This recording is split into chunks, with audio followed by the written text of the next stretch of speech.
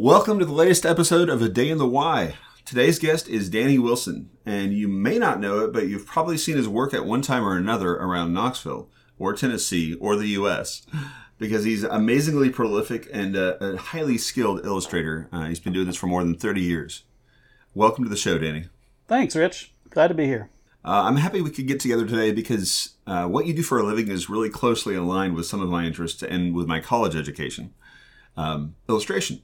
Of course, I've followed your career since high school with admiration and a little bit of jealousy since early college. But I have a bit of I knew him back when going on too.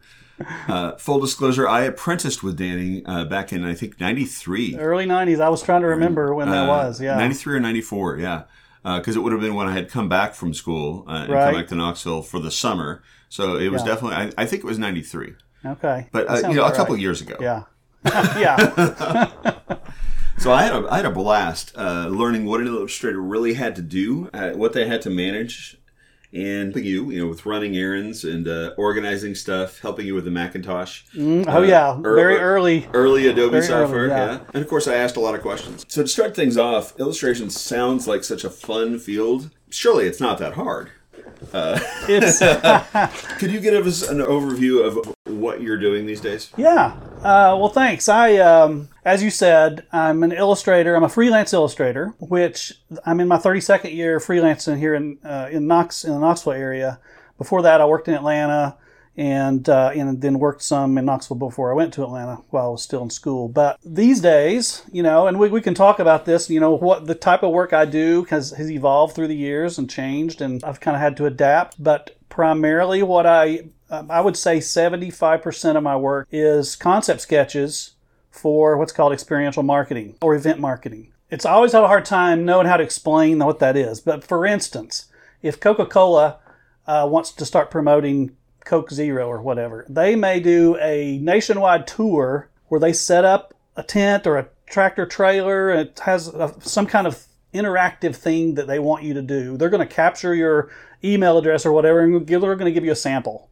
So it's basically kind of sampling type of marketing, but it usually involves interactive things that people do. And the reason that I get so much work from that industry is each one of these things are very specifically designed for that customer. And they tell me when they're the marketing company I'm working for, they tell me when they put a drawing in their presentation or in their pitch of what this thing's going to look like when it's set up, that their chances of making the sale just skyrocket. So what I'm doing are sketches to give something visual to a concept that they're pitching to Coca-Cola or whoever the client is. It helps them explain it, basically. That industry is something that I got into with Whittle Communications in the early 90s. In fact, I was started to do some of that stuff when you were there. That slowly over my career has become my main source of income. And it's the one thing I market myself nationally. I do a lot of different things locally and regionally, but that's the one thing I'm known for nationally. And like I said, it's probably 75% of my work now.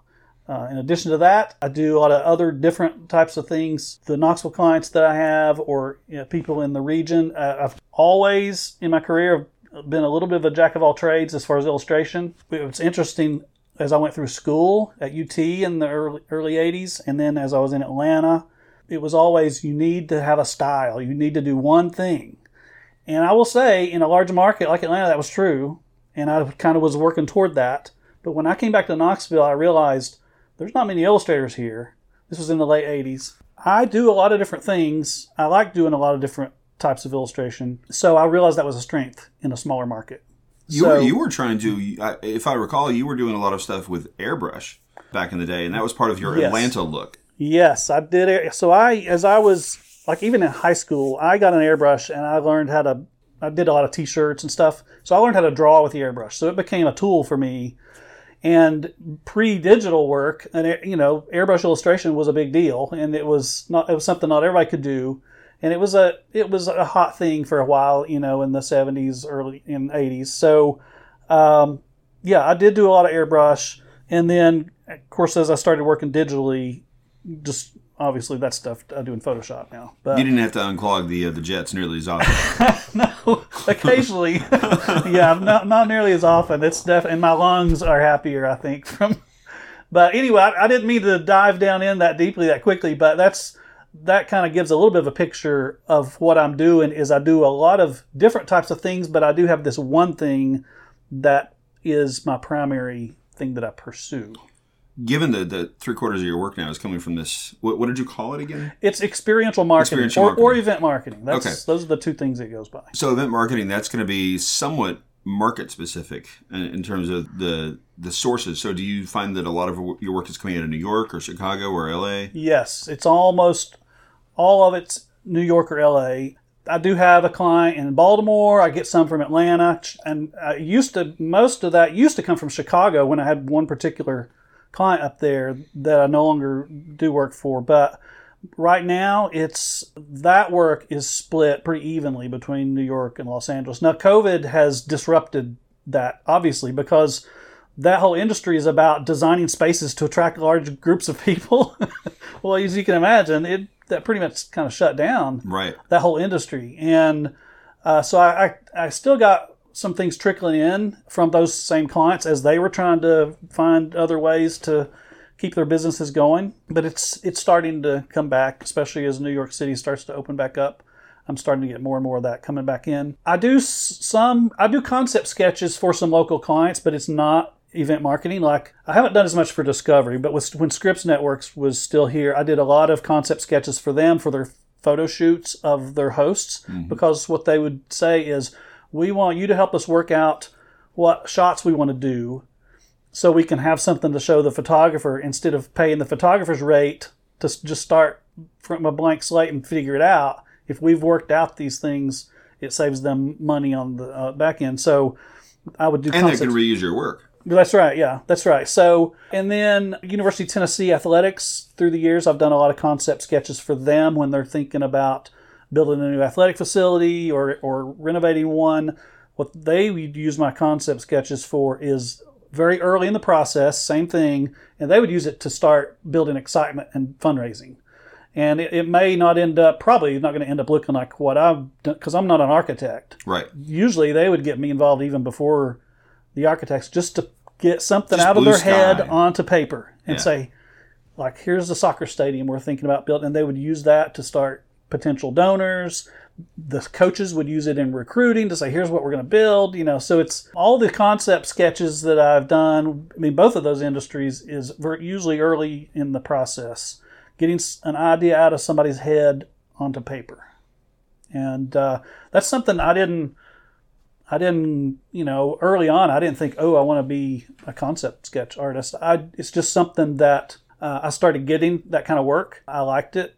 It pays well, especially in that experiential marketing industry, because, they're trying to get multi-million-dollar accounts. Right. So they don't mind spending a few thousand, a few hundred or a few thousand to get some drawings to help them get that. Right. So it became a very good source of income. Not a lot of illustrators would be satisfied with just doing sketches. I found that I really liked it. I do think probably my finished illustration skills have slacked through the years, but I enjoy the sketches, and my clients seem to be really, really happy. And I don't think there's a lot of people a lot of illustrators working in that industry. So a lot of times when I get a new client, they're like, wow, thank you so much. This is so helpful. Because if they don't have a specific image, what they do is, it's like a mood board. They'll just pull images off a line. So it'll be sort of like this and sort of like this, and here's the colors we're going to use. But when you can give them an image of their thing you're pitching, that's why they say it helps. From a cognitive perspective, what you're asking them to do in that scenario, where they're using a mood board, et cetera, is essentially the customer that you would normally work with.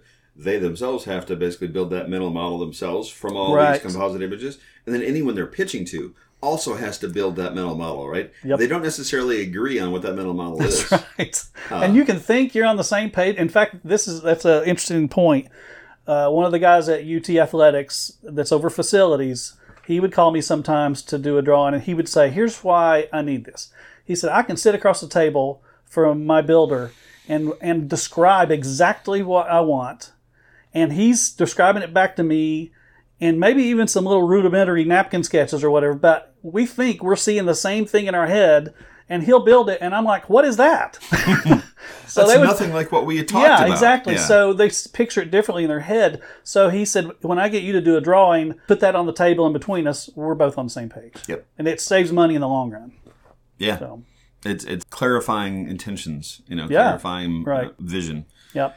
And so I just want to say, as an illustrator, usually, that sounds like a very utilitarian thing, and it's not really creative, or, I'm not, you think of illustrators as doing book covers or illustrating books or posters or whatever, and I do some of that. This is just a different side of the industry that is a niche that I found that I liked, and that it helped keep my business afloat as well. Yeah.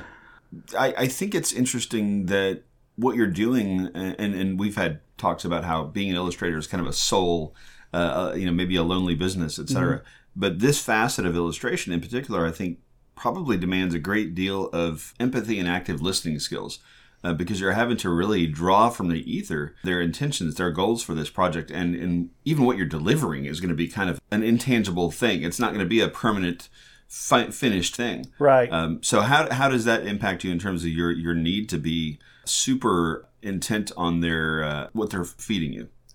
Absolutely. And that's one thing that I think I have developed better listening skills through the years.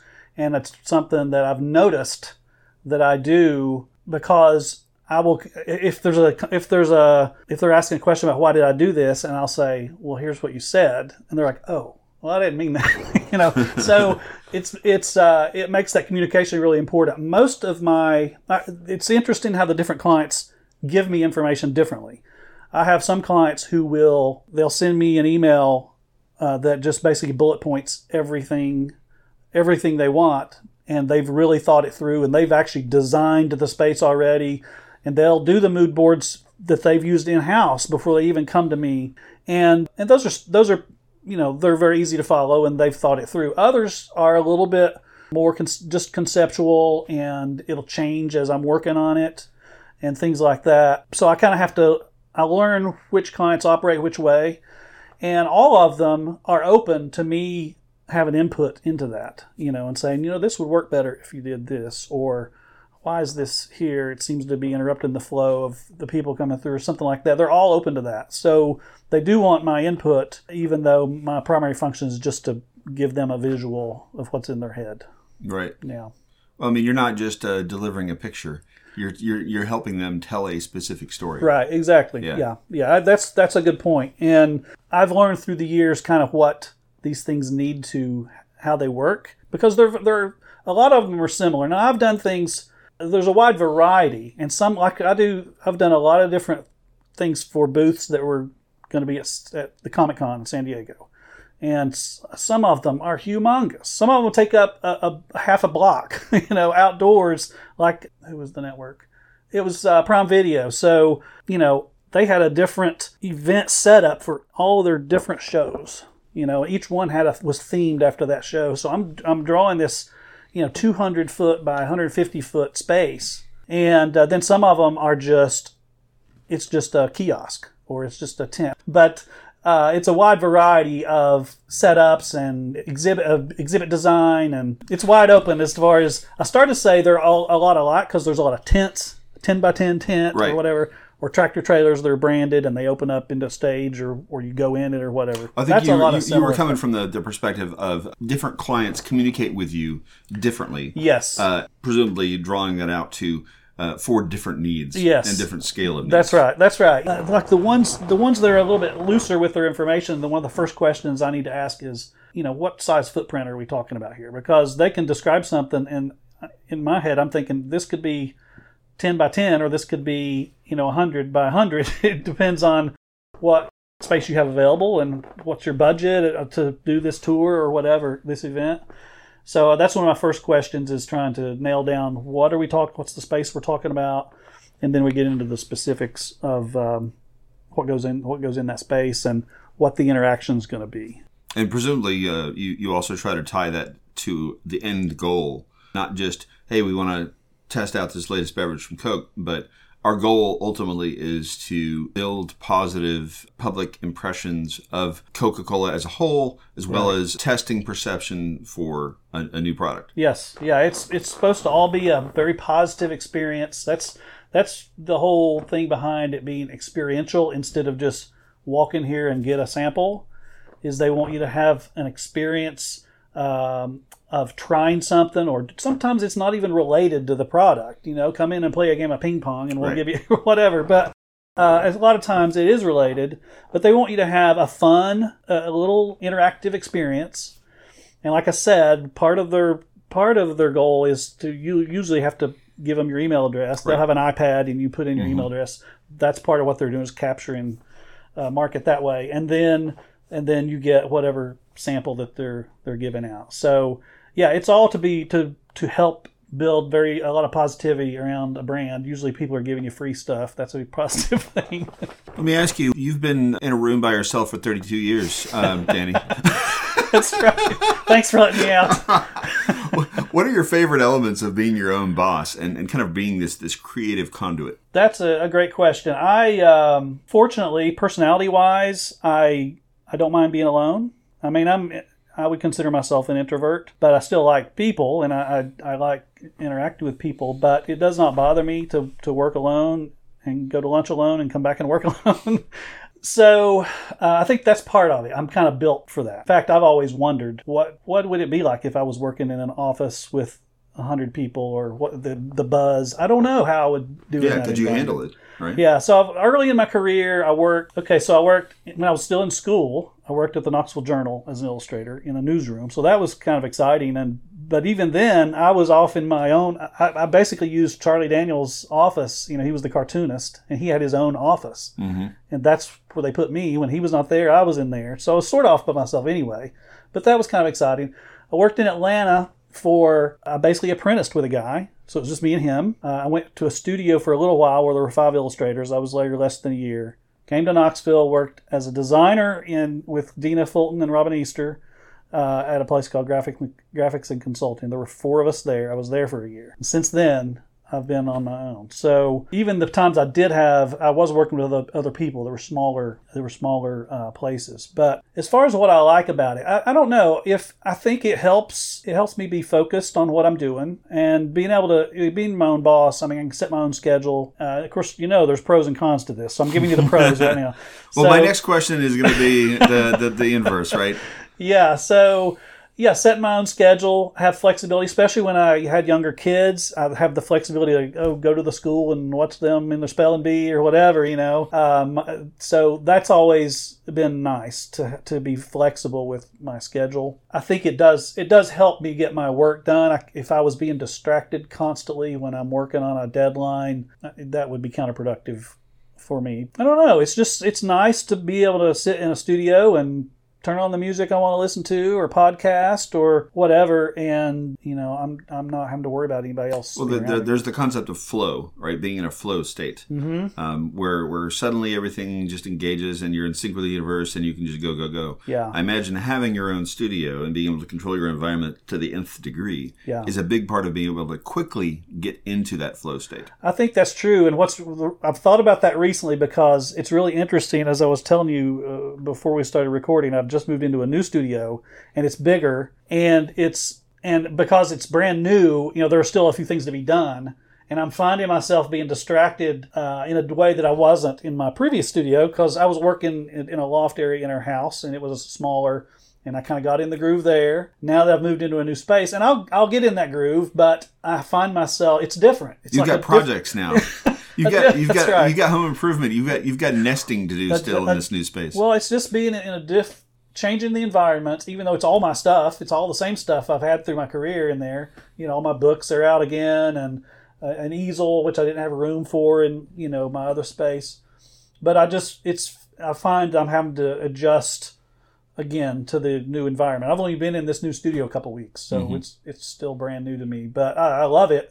That's not a complaint. It's just something I've thought about. But yeah, I love being the downside of being freelancer or part of it's business stuff, I don't know that there's much of a downside to me personally of working alone. I don't. And here's one reason why, and this will probably come up later too. One thing I try to do is, because I work at home or in my own studio and I like it, if I go out to eat at lunch every day, because I would go stir crazy if I didn't get out and come back. You got to have some exposure to the real world. I find that rhythm really works. I get a good.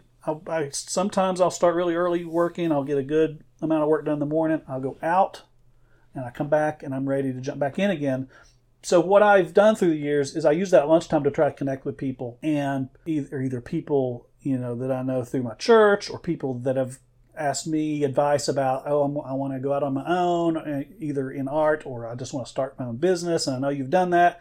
All kinds of things like that. I try to use that time as a time to mentor people or to just connect with people, and also get advice for myself from people that I learned from. So that's become part of that whole rhythm. Well, you're feeding your body and you're feeding your soul, right? That's right. And the days that I go to lunch by myself, which is still probably most of them, it's a time I get to sit and read, and I do like to read.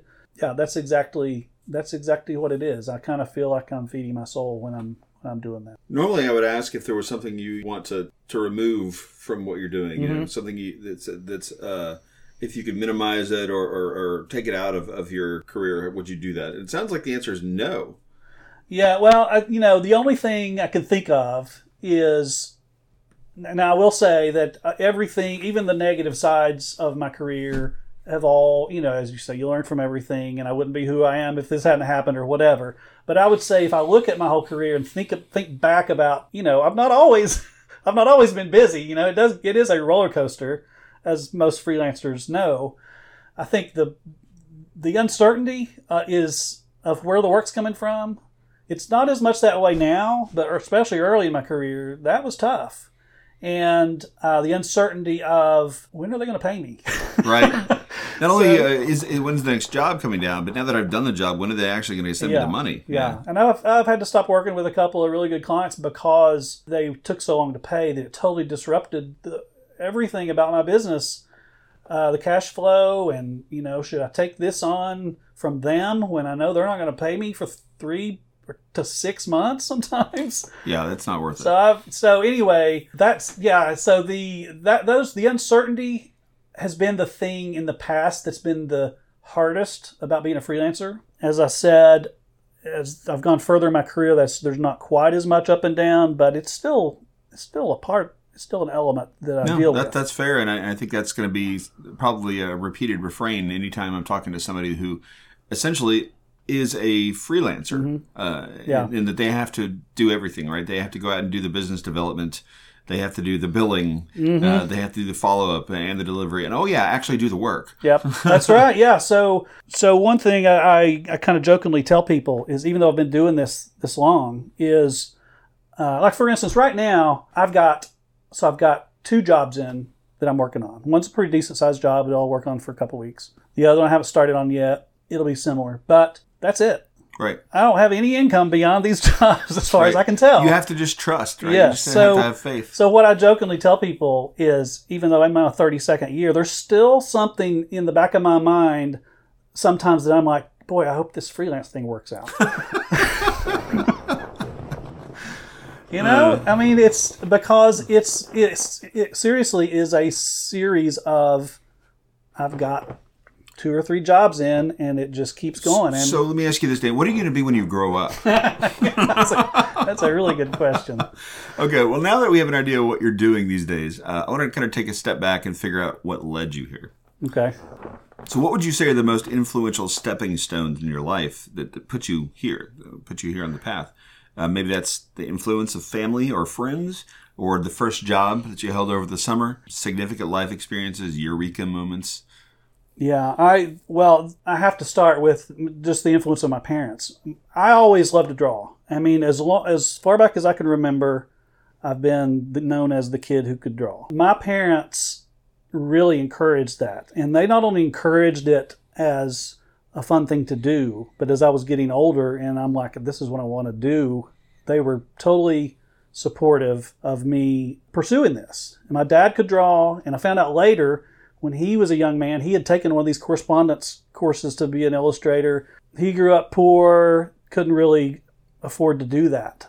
But he knew that desire, and I think that, and then he and my mom both were just so supportive of me pursuing this, even though, I would have other friends who were maybe equally as interested or talented or whatever, whose parents were like, no, you're not going to go to art school.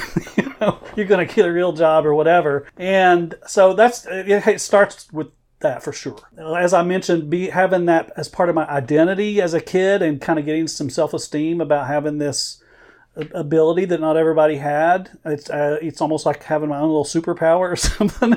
That, I think, just the positive nature of getting positive feedback from people about being able to draw.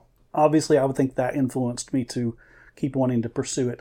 I didn't know how I would make a living as an artist until I got into college and started learning about it. I mean, as a kid, I thought, okay, there's Walt Disney cartoons, there's comic strips, there's comic books. I guess I'm going to do one of those because that's the only places I could see people drawing. That was your understanding of the world at that point. Yeah, right. So then when I got into college and started learning a little bit more about illustration, and I saw that there was and at that point there's a commercial path to use these gifts, and there's a fine art path, and my concentration was in graphic design, illustration. And that wasn't a struggle to make that decision. That's what I wanted to do. I was not at that point somebody who was interested in fine art and the kind of thinking and the philosophy and things that go with that. I was more of I want to be an illustrator or a comic book artist or something like that. So into college, and then even in college, I did at one point, even in that concentration, when I got to my senior level classes, you had to decide, do you want to follow a graphic design path or an illustration path? And they would say, it's going to be easier to get a job as a designer.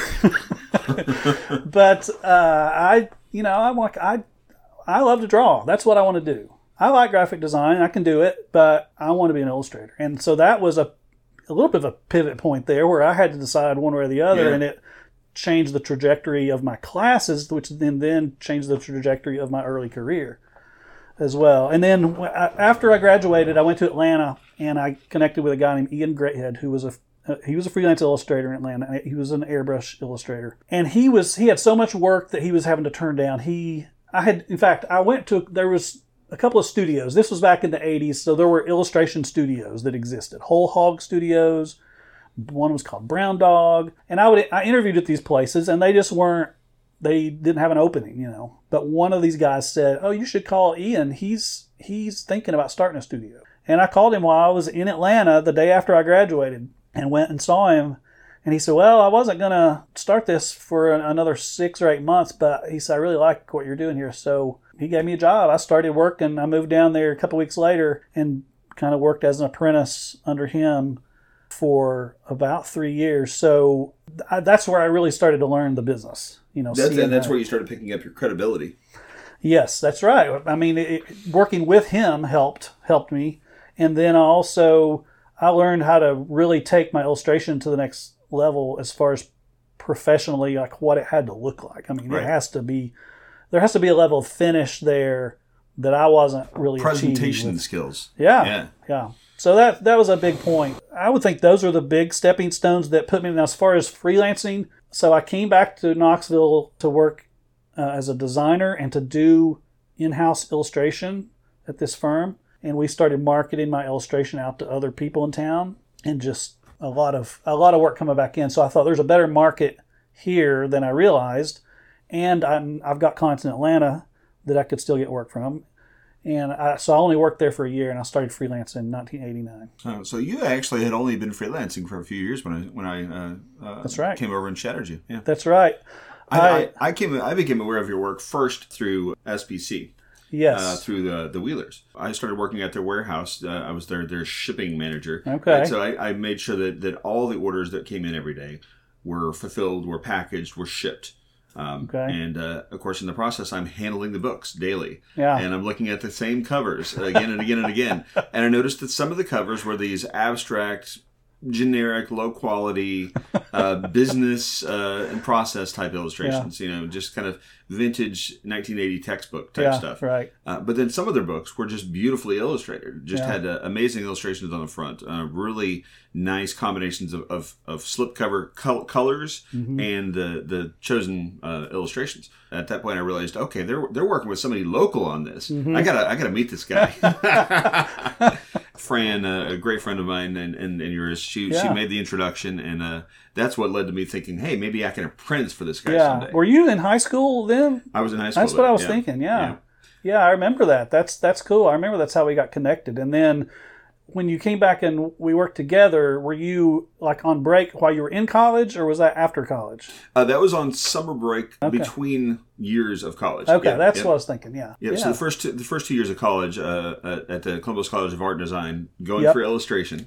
I came back over the summers and lived at home. Yeah, that was cool. That was early on in my, like I said earlier, that was early on in the concept sketch stuff that I was starting to get from Whittle Communications, is who got me started doing those, because they opened up what they called Whittle Events, and it was an event marketing division. I had never heard of that before, and the way that started, there's a funny story. So I got a call from an art director that I knew down there. He said, "Danny, are you very busy?" And I'm like, "No, why? What you got?" And he said, "Well, they're wanting me to do this drawing, and I don't want to do it."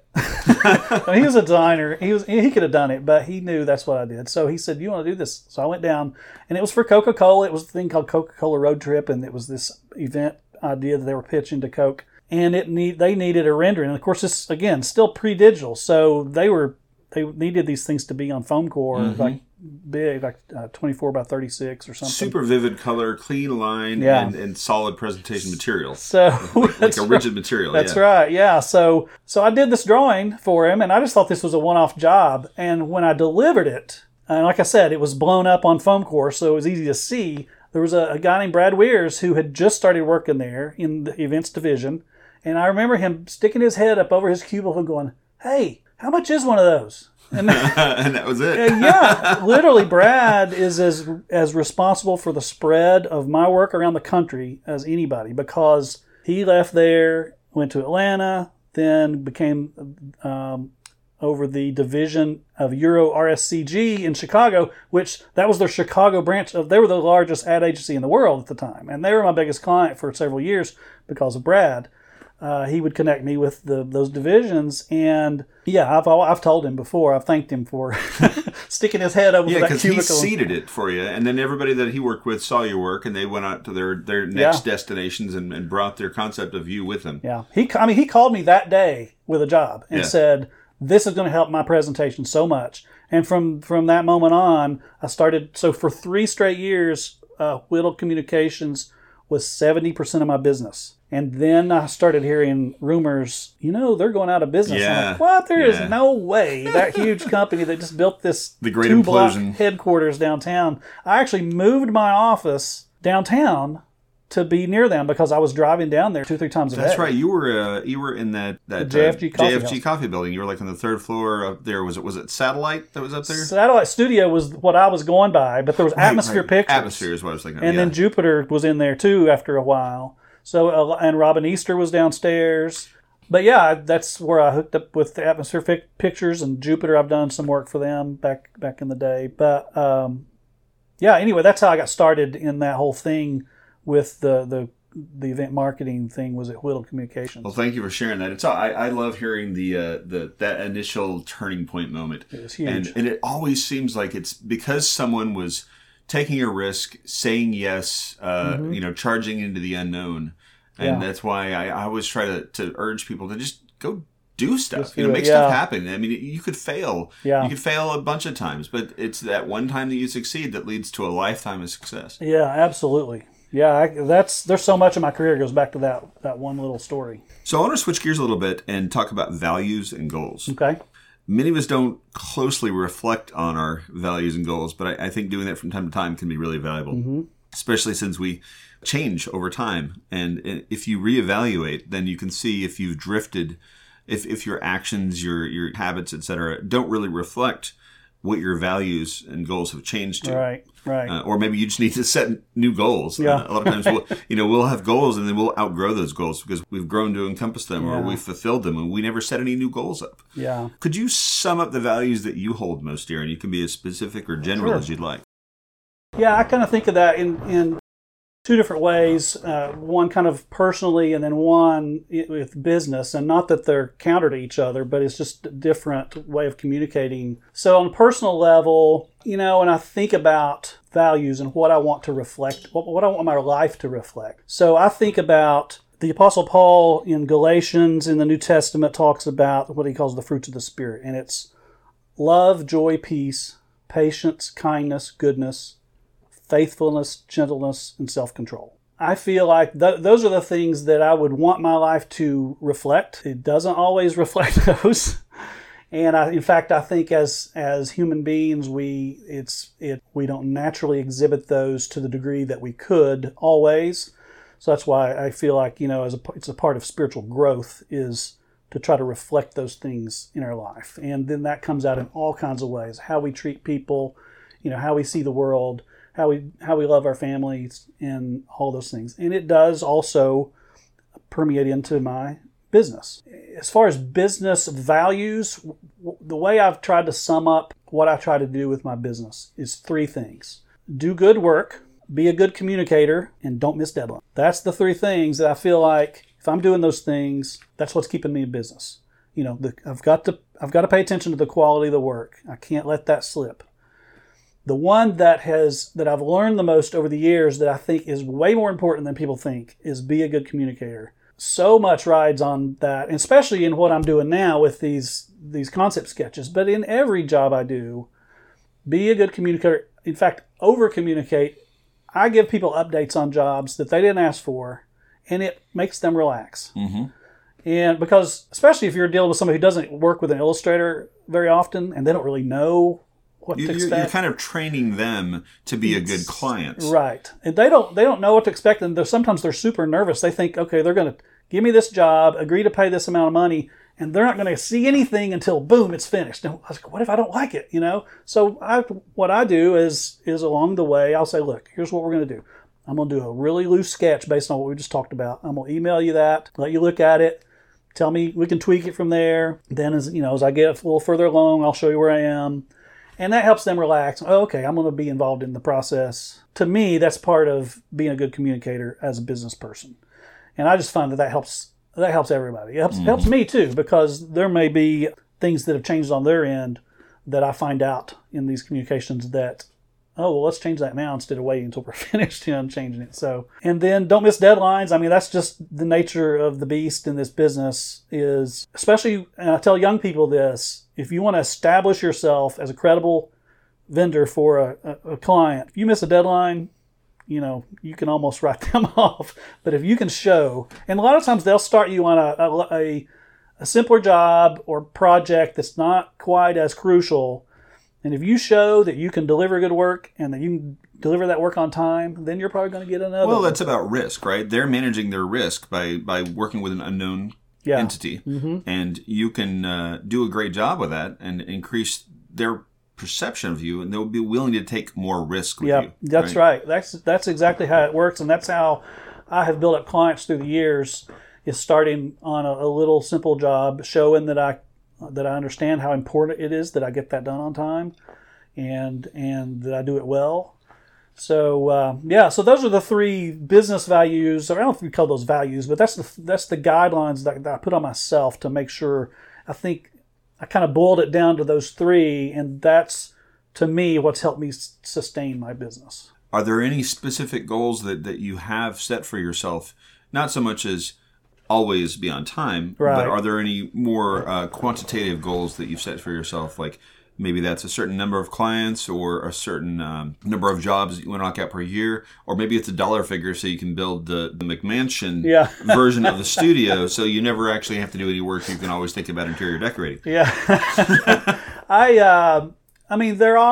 do have certain thresholds on how much I try to bill per month, but it's not necessarily out of ego or whatever. It's like, this is pretty much what I need to keep, to keep supporting my family. And if it drops down below that for too many months in a row, that, okay, I've got to do something. If it's floating above that for several months in a row, I'm good. I'm in cruise control.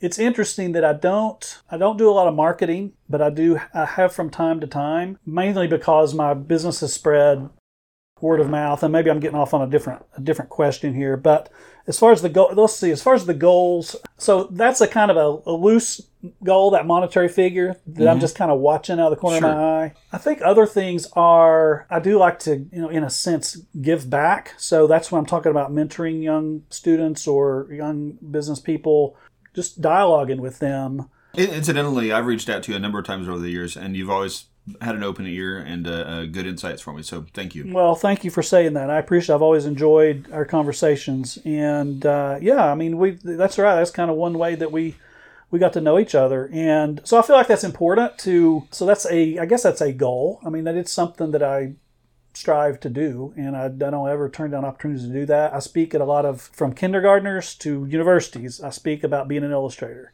because at least in this part of the country, there's not a lot of us. I get asked to do that a lot, and I try to never turn that down, and I enjoy it.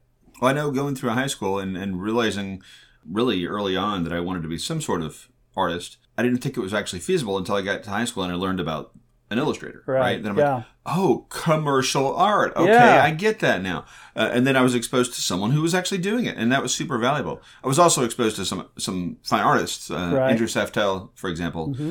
He actually came in and did a demo, and I think it was sophomore year in high school. And so I realized, okay, at that point, mentally it clicked that you actually could make a living as a fine artist, where always in my mind, this is probably just my background with a lot of engineering and mechanical type people that were featuring in my life, made it seem like that's just loosey-goosey stuff. You'll never make a living as an artist. Right. Yeah. You won't be able to keep a roof over your head. You'll be a starving artist, blah, blah, blah. That was a message I actually got a lot. And so being totally exposed to people that were making it as fine artists or making it as commercial artists was really sort of an eye-opener for me. Yeah. Really thankful for that. Yeah, I think the only other thing is really, I mean, as you asked that question, I realize I don't know that I don't really set goals in a real concrete way. I'm just realizing this about myself. I know they're there, but basically my goal is to just keep doing what I'm doing, because and just kind of adjusting and tweaking as it goes. So I will say that now that I'm thinking about it, there was a time, probably 15 years ago, when I was doing a lot of different things.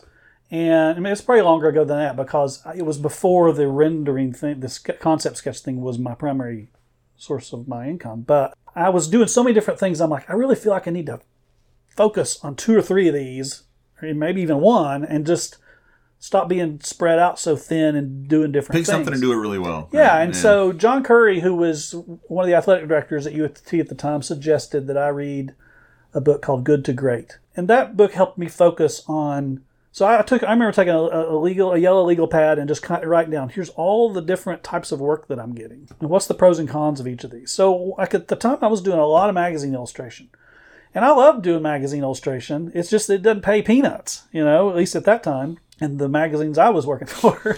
So as much as I liked it, and you would get your artwork back, and you owned the rights to it. So there was some, and then I would sell it to stock houses and stuff like that. But the bottom line is it just didn't pay very much. And so I remember saying, okay, maybe not focus quite as much on that. Well, I'm starting to do these concept sketches, and it really pays really well. It's quick turnaround. It's not high. The time might be high pressure, but it's not high pressure on having to do a really finished illustration. They're just sketches. And I remember thinking, your technical rigor is not super high. Right. Yeah. Yes. So I remember whenever that was that I made that list, I was setting goals right there. And it's like, okay, I'm going to focus in. I'm going to be a little bit more focused. And that's really paid off long term. But just day to day, year to year, I don't find myself concretely setting goals, although I think they're probably in the back of my mind. But like I said, my primary thing is just keep doing what I'm doing. This is a good segue. I'd like to talk about how you get all this stuff done. Okay, yeah. So, you do a lot. You've managed to manage yourself, to manage a large stable of clients, manage a large, seemingly happy family. I mean, everyone seems like they're pretty happy having you, as a father, a husband, etc. So, unless you have some deep, dark secrets you've hidden very well. So, are there any tips and tricks or rituals, habits and practices that you've found to be super effective for your success in work and remaining aligned with your values? Yeah, that's a really good question. I just personally, just keeping grounded in my faith is something that's part of the foundation of who I am, and I hope who my family is, and so that I can't discount that. That's kind of the rock bottom of the foundation of everything I do. So that certainly underlies everything. I think one thing is, even though I've done this for a long time, one thing I tell people when, like, say they're going to start working at home or whatever, and I always say, all right, you've got to be disciplined. The two dangers are you won't ever do your work, and the other danger is all you're going to do is work, because if you never leave it. Right. So you have to find a rhythm and a discipline about getting up, getting dressed, do your work. Try to cut it off when you can, and my wife would say I probably work too much, and she's right. but at the same time, I think I've found that flow that works well for us. And it's not as big a deal now that we're empty nesters. There's not as we have a little more free time than we used to have. So that's part of it, is discipline, just kind of finding that rhythm, as I talked about earlier, getting work done, going out, coming back. There's certain things like that that really helps me get done what I need to get done. I think the other things... So I want to try to tie that back to something specific and tangible. Okay. So it sounds like what you're saying is that you have found it helpful to develop a specific linear routine that you can follow consistently. Yes. Because that in itself, that regular practice makes sure that you're following a set schedule and hitting the gas when you need to and leaving the car when you need to. I think so. And I think it's especially crucial early in your career to when you're kind of developing those habits. I probably am not as rigid as far as a start time and those kind of things like I may used to be, but because I've done it long enough now, I'm not worried about that. I'm not worried that I'm not going to want to get up and go do the work. But early on, I think that's something you have to establish. And yes, that rhythm, and that you find what works for you. It's not the same for everybody, so that's why I can't just say, okay, you start at 8:15, and it's not the same for everybody. Some people work late at night and sleep late, and some people want to get up really early and start working and take off early. So whatever works for you, I think is the cool thing about being able to set those goals and those rhythms yourself. I think another thing that when you say, how do I get all this done? I'm trying to think of I keep going different ways in my head about that. Well, let me give you a hypothetical situation. So I approach you as a new or existing client, but I've got a new job for you, right?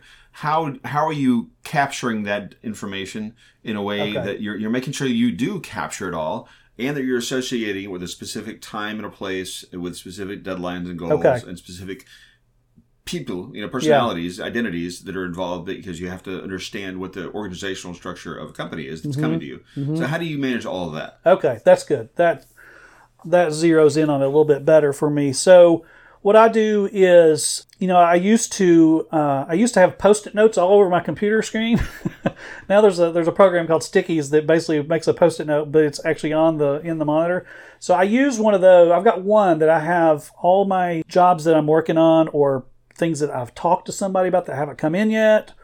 Long term, short term, whatever, jobs that I've finished that I need to invoice. So I've got that little job list. So from a practical standpoint, that's really helpful to me, because I'm kind of an out of sight, out of mind kind of person. So I need to see something to remind me of stuff. And that even says sales tax due on the 20th, stuff like that. So that's one way that I keep my jobs organized. And so that way, when I get a call from a client, I can glance at that and go, I can't do it today or tomorrow, but the third day I can jump on that for you. And that helps me manage those as they come in, because a lot of these companies, there's multiple people doing multiple pitches. So I may hear from 3 or 4 different people at the same company, even though they're all being directed by one person, sometimes all that stuff will come through that one person. Sometimes the individual people will call me.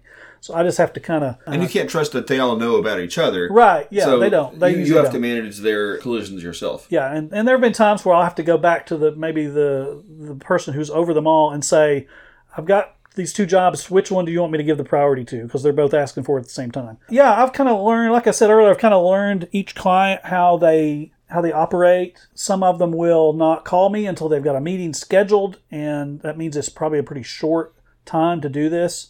Other people will say, how's it look in the next couple of weeks? I've just kind of learned each client and how to function with each of them. But I just try to, so when I'm getting information from a client, I'll have that initial phone conversation, and I'm just taking notes furiously. Everything they say, every little detail, I'm going to write it down so that and kind of throw that in the pot when I'm starting to sketch. I'll go back and make sure I've covered everything that's on my notes. So then I'll speaking specifically of these concept sketches, I'll usually do a really rough sketch, and I'm working in Photoshop. I'm working on a digital tablet, a Wacom high def 24-inch tablet, and I used to work in Corel Painter, and now I work in Photoshop. And I'll sketch that out. I'll send them a JPEG of the sketch. We'll talk again. They'll say, this looks great. It's changed now. Can you move this over here? Or now we want 2 tenths. Now that I see this, I realize I need to make this bigger. Things like that. So that's why the sketch is important. And something you might want to touch on later, with this industry, because these are concepts, they're very fluid and they change during the process. So I require them to let me bill them hourly rather than quoting things, because you can't do it. You can't quote it because it changes constantly. So software is a lot like that too. Is it? Yeah. Okay. So and everything you read, whether it's Graphic Artists Guild or whoever, says do not do that. Do not bill hourly. You're leaving money on the table by doing that. But now there are jobs where I would say that's true. But with these, because of the nature of them, I keep a timesheet in 15-minute increments, and I bill from that timesheet, and I just, I have a pretty high hourly rate, and they're okay with it. And nobody's... But it also constrains them so they don't go crazy, right? So they know that every decision they make is actually a billable decision. Yes. And so that keeps them from being that client that sends you 50 changes every week. That's true. Yeah, that's true. And of course, they don't. The New York and LA people don't seem to think my rate's high. It seems like it's high, but they don't seem to think so. Since I'm working out of a smaller market, they're used to illustrators in those bigger markets where I guess their rates are higher. So they're still happy with it, even when the hours are building up. But I've hardly ever had anybody question where the bill ends up, because they see it. They see it in front of them, what's gone into that. And they've got a stream of delivery, right? They've got artifacts that you've continued to give them, to expose to them. Yes. Yeah. Sorry, if I went off on a tangent there. No, that's fine. So we are nearing time here, so I want to zoom out a little bit and ask a few questions before I turn it over to you for a little bit of feedback. Hindsight is 20/20, so if you could go back, what major decision would you change and why? A role you wouldn't have taken, or maybe you've gone back to school to become a business major, or... Yeah. Right. That would not have gone well.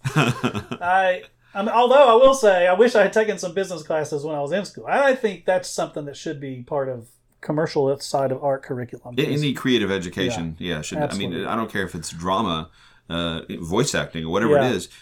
Some business foundational element should be a part of it. Yeah. I agree. Yeah, that's a hard question for me, because I think about where did I have missteps. I mean, I love what I do so much. And, I sit and draw pictures for people all day. I mean, it's okay for your answer to be, I wouldn't change a damn thing. I'm trying to think. I feel so blessed in the fact that the career that I have, and that I do something that I love, and I've been able to make a living at it this long, that I look back and I think, I can't think of a major decision that I've made that I regret. Maybe there were times when I'm like, well, I shouldn't have taken on that job because I got stretched too thin or whatever. But I just don't think about them. I don't know about. I can't think of anything that I would say that about. Okay, no, that's fair.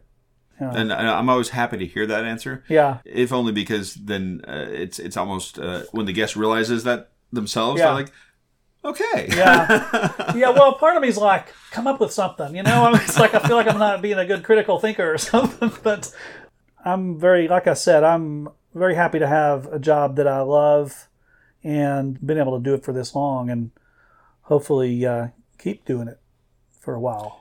Typically, I would ask, well, what's next for you, Danny? But I think you've already kind of said that. I do have one thing. Oh, you do? Okay. Well, yeah, and so as I do this work, I guess the one thing that I have a desire to do, it's still art related, but almost everything I do is very commercial. Well, I would love to start transitioning into doing more personal work. Okay, so personal expression. Yeah, and it would still be probably illustrative in nature, but it would be maybe something where I can sell limited edition prints. I've got NFTs. Yeah, we may have to talk about that. I don't get it. I've got a friend who's encouraging me to start doing some YouTube or Skillshare type of sharing what I've learned and what about being an illustrator, and that's probably something I'm gonna. I'd love to work with you on that. Stick my toe in the water on that. Yeah. So, well, thank you. So anyway, but as far as the one thing that really that I have a desire to do, and this new studio is going to allow me to do, is I've got the space now to keep an easel set up. If I want to do some painting, my old drawing table from college is in there. And for a long time, I've not had room. It's been a computer. I've been working digitally for 25 years, I guess. So all that stuff, it's very rare that I do an actual natural media piece. And I'd like to start doing a little more of that. And I would like to start, and even if it's digital, I'd like to start doing some things where I'm marketing prints or posters or whatever that are coming from me, and it's not just me responding to a client's need. And so that is, hopefully there's a transition period I've been saying this for a while, and up until COVID anyway, my rendering business keeps growing, and I like it, so I'm not gonna turn that down. But at some point, I feel like I need to start. So I'm turning 60 next year, so I've been doing this for a while. I don't really see myself as somebody who's going to retire because my hobby is my career. Right. So, yeah. So I'm going to keep doing this, but I do see how it might change as I go. Well, you might want to, for example, tweak your rate. Just start charging a little bit more, and then naturally winnow out some of the lower rate payers, so to speak. Yeah. So you're doing a little bit less of that work, but making the same money, which would then allow you a little bit more time to start. Yeah. That's a good point. In this new direction. That's a good. Yeah. Particularly that's a good since you thought. mentioned that the larger markets that you're getting a lot of your work from don't even blink. Right, because you're charging local market rates, not high, big city market rates. Yeah, so maybe there's some wiggle room there. I mean, I would still think it's a high rate, but I get to know these clients pretty well, and I've asked them, is this, they'll say, oh, your rate's reasonable, and then I'll say, well, so tell me, if I was in that market, would that be considered a low rate, and he's like, yeah, I mean, it's not low, but it's reasonable. But there are higher ones, but he said, well, what we get from you is so worth what we pay you. And so, but that's a great point to start kind of, I guess, managing how much of that work I'm doing to free up that time, because that is the biggest issue is time. Yeah. When am I going to do that painting I wanted to do? Well, all of us that have these one-to-one relationships with our time, like I go out and I fly drones, right? I have to be there. I have to be piloting the drone. Or I have to be editing the video. It's just me and my time, one-on-one. Yeah. So I'm looking at the same thing. I want to start doing some things that allow me to have kind of a force multiplier on my time. So I spend 8 hours doing something, and then I can leverage that 8 hours multiple times, maybe thousands of times. Yeah. Yep. So that's why I think this NFT thing for creatives is really interesting.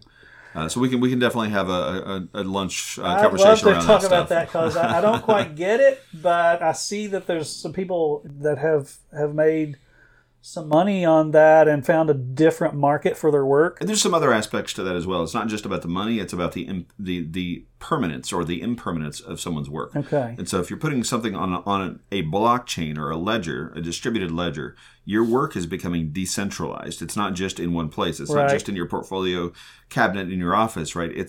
it's across the world in millions of databases. Right. And it's irrevocable. Your work can't be destroyed anymore. It's always associated with you as an artist, as an identity. And then there's systems now in place where if you sell that, and then that person that bought it, they sell it, you can actually set it up as a smart contract so that anytime it gets resold, you're getting a residual. Yeah. Right? I've listened to a lot of interviews, read a lot of articles about that. It's really fascinating. I like I said, I don't totally grasp what's going on. It's like that Bob Dylan line, there's something happening here, but you don't know what it is, do you, Mr. Jones? Who's this Bob Dylan? He's on my shirt right here. Can you think of anybody who might have a great career story to tell me? Oh, I'm sure I can't. I don't have any. When I read the question there, that we might be talking about that. I wish I had spent a little more time thinking about that. I'm sure I do. This is a great format. You can reach out to me after. I will do anytime. that. I will do that because I think this is. I've listened to several of these interviews, and I think this is a great format. It's a great dialogue, the way you've got it set up, and the fact that it's kind of long form really allows you to get into things. And it's just a nice conversational tone. So I appreciate it. I'm honored to be here, and I think it's a great thing. So I definitely will have some people to recommend. Good deal. Well, thanks very much, Danny. I hope you have enjoyed this as much as I have. I have. Thank you so much. I hope this finds somebody else as well. I know when I listen to a podcast that just hits me at the right point in time, it's always just it's amazing. So, listeners out there, maybe you're thinking about switching careers or starting a career in the arts. Maybe you just need a fabulous illustration or a logo, right? Or a experiential design. That's right. So speaking of listeners, to you fine folks out there, the only thing I ask is if you enjoyed this episode, if this chatter about the unique ways that folks end up in their roles is interesting to you, please leave a review. Whatever platform you're listening to, and if you feel so inclined, like us on Facebook, Twitter, and Instagram. Until next time, stay focused on your why.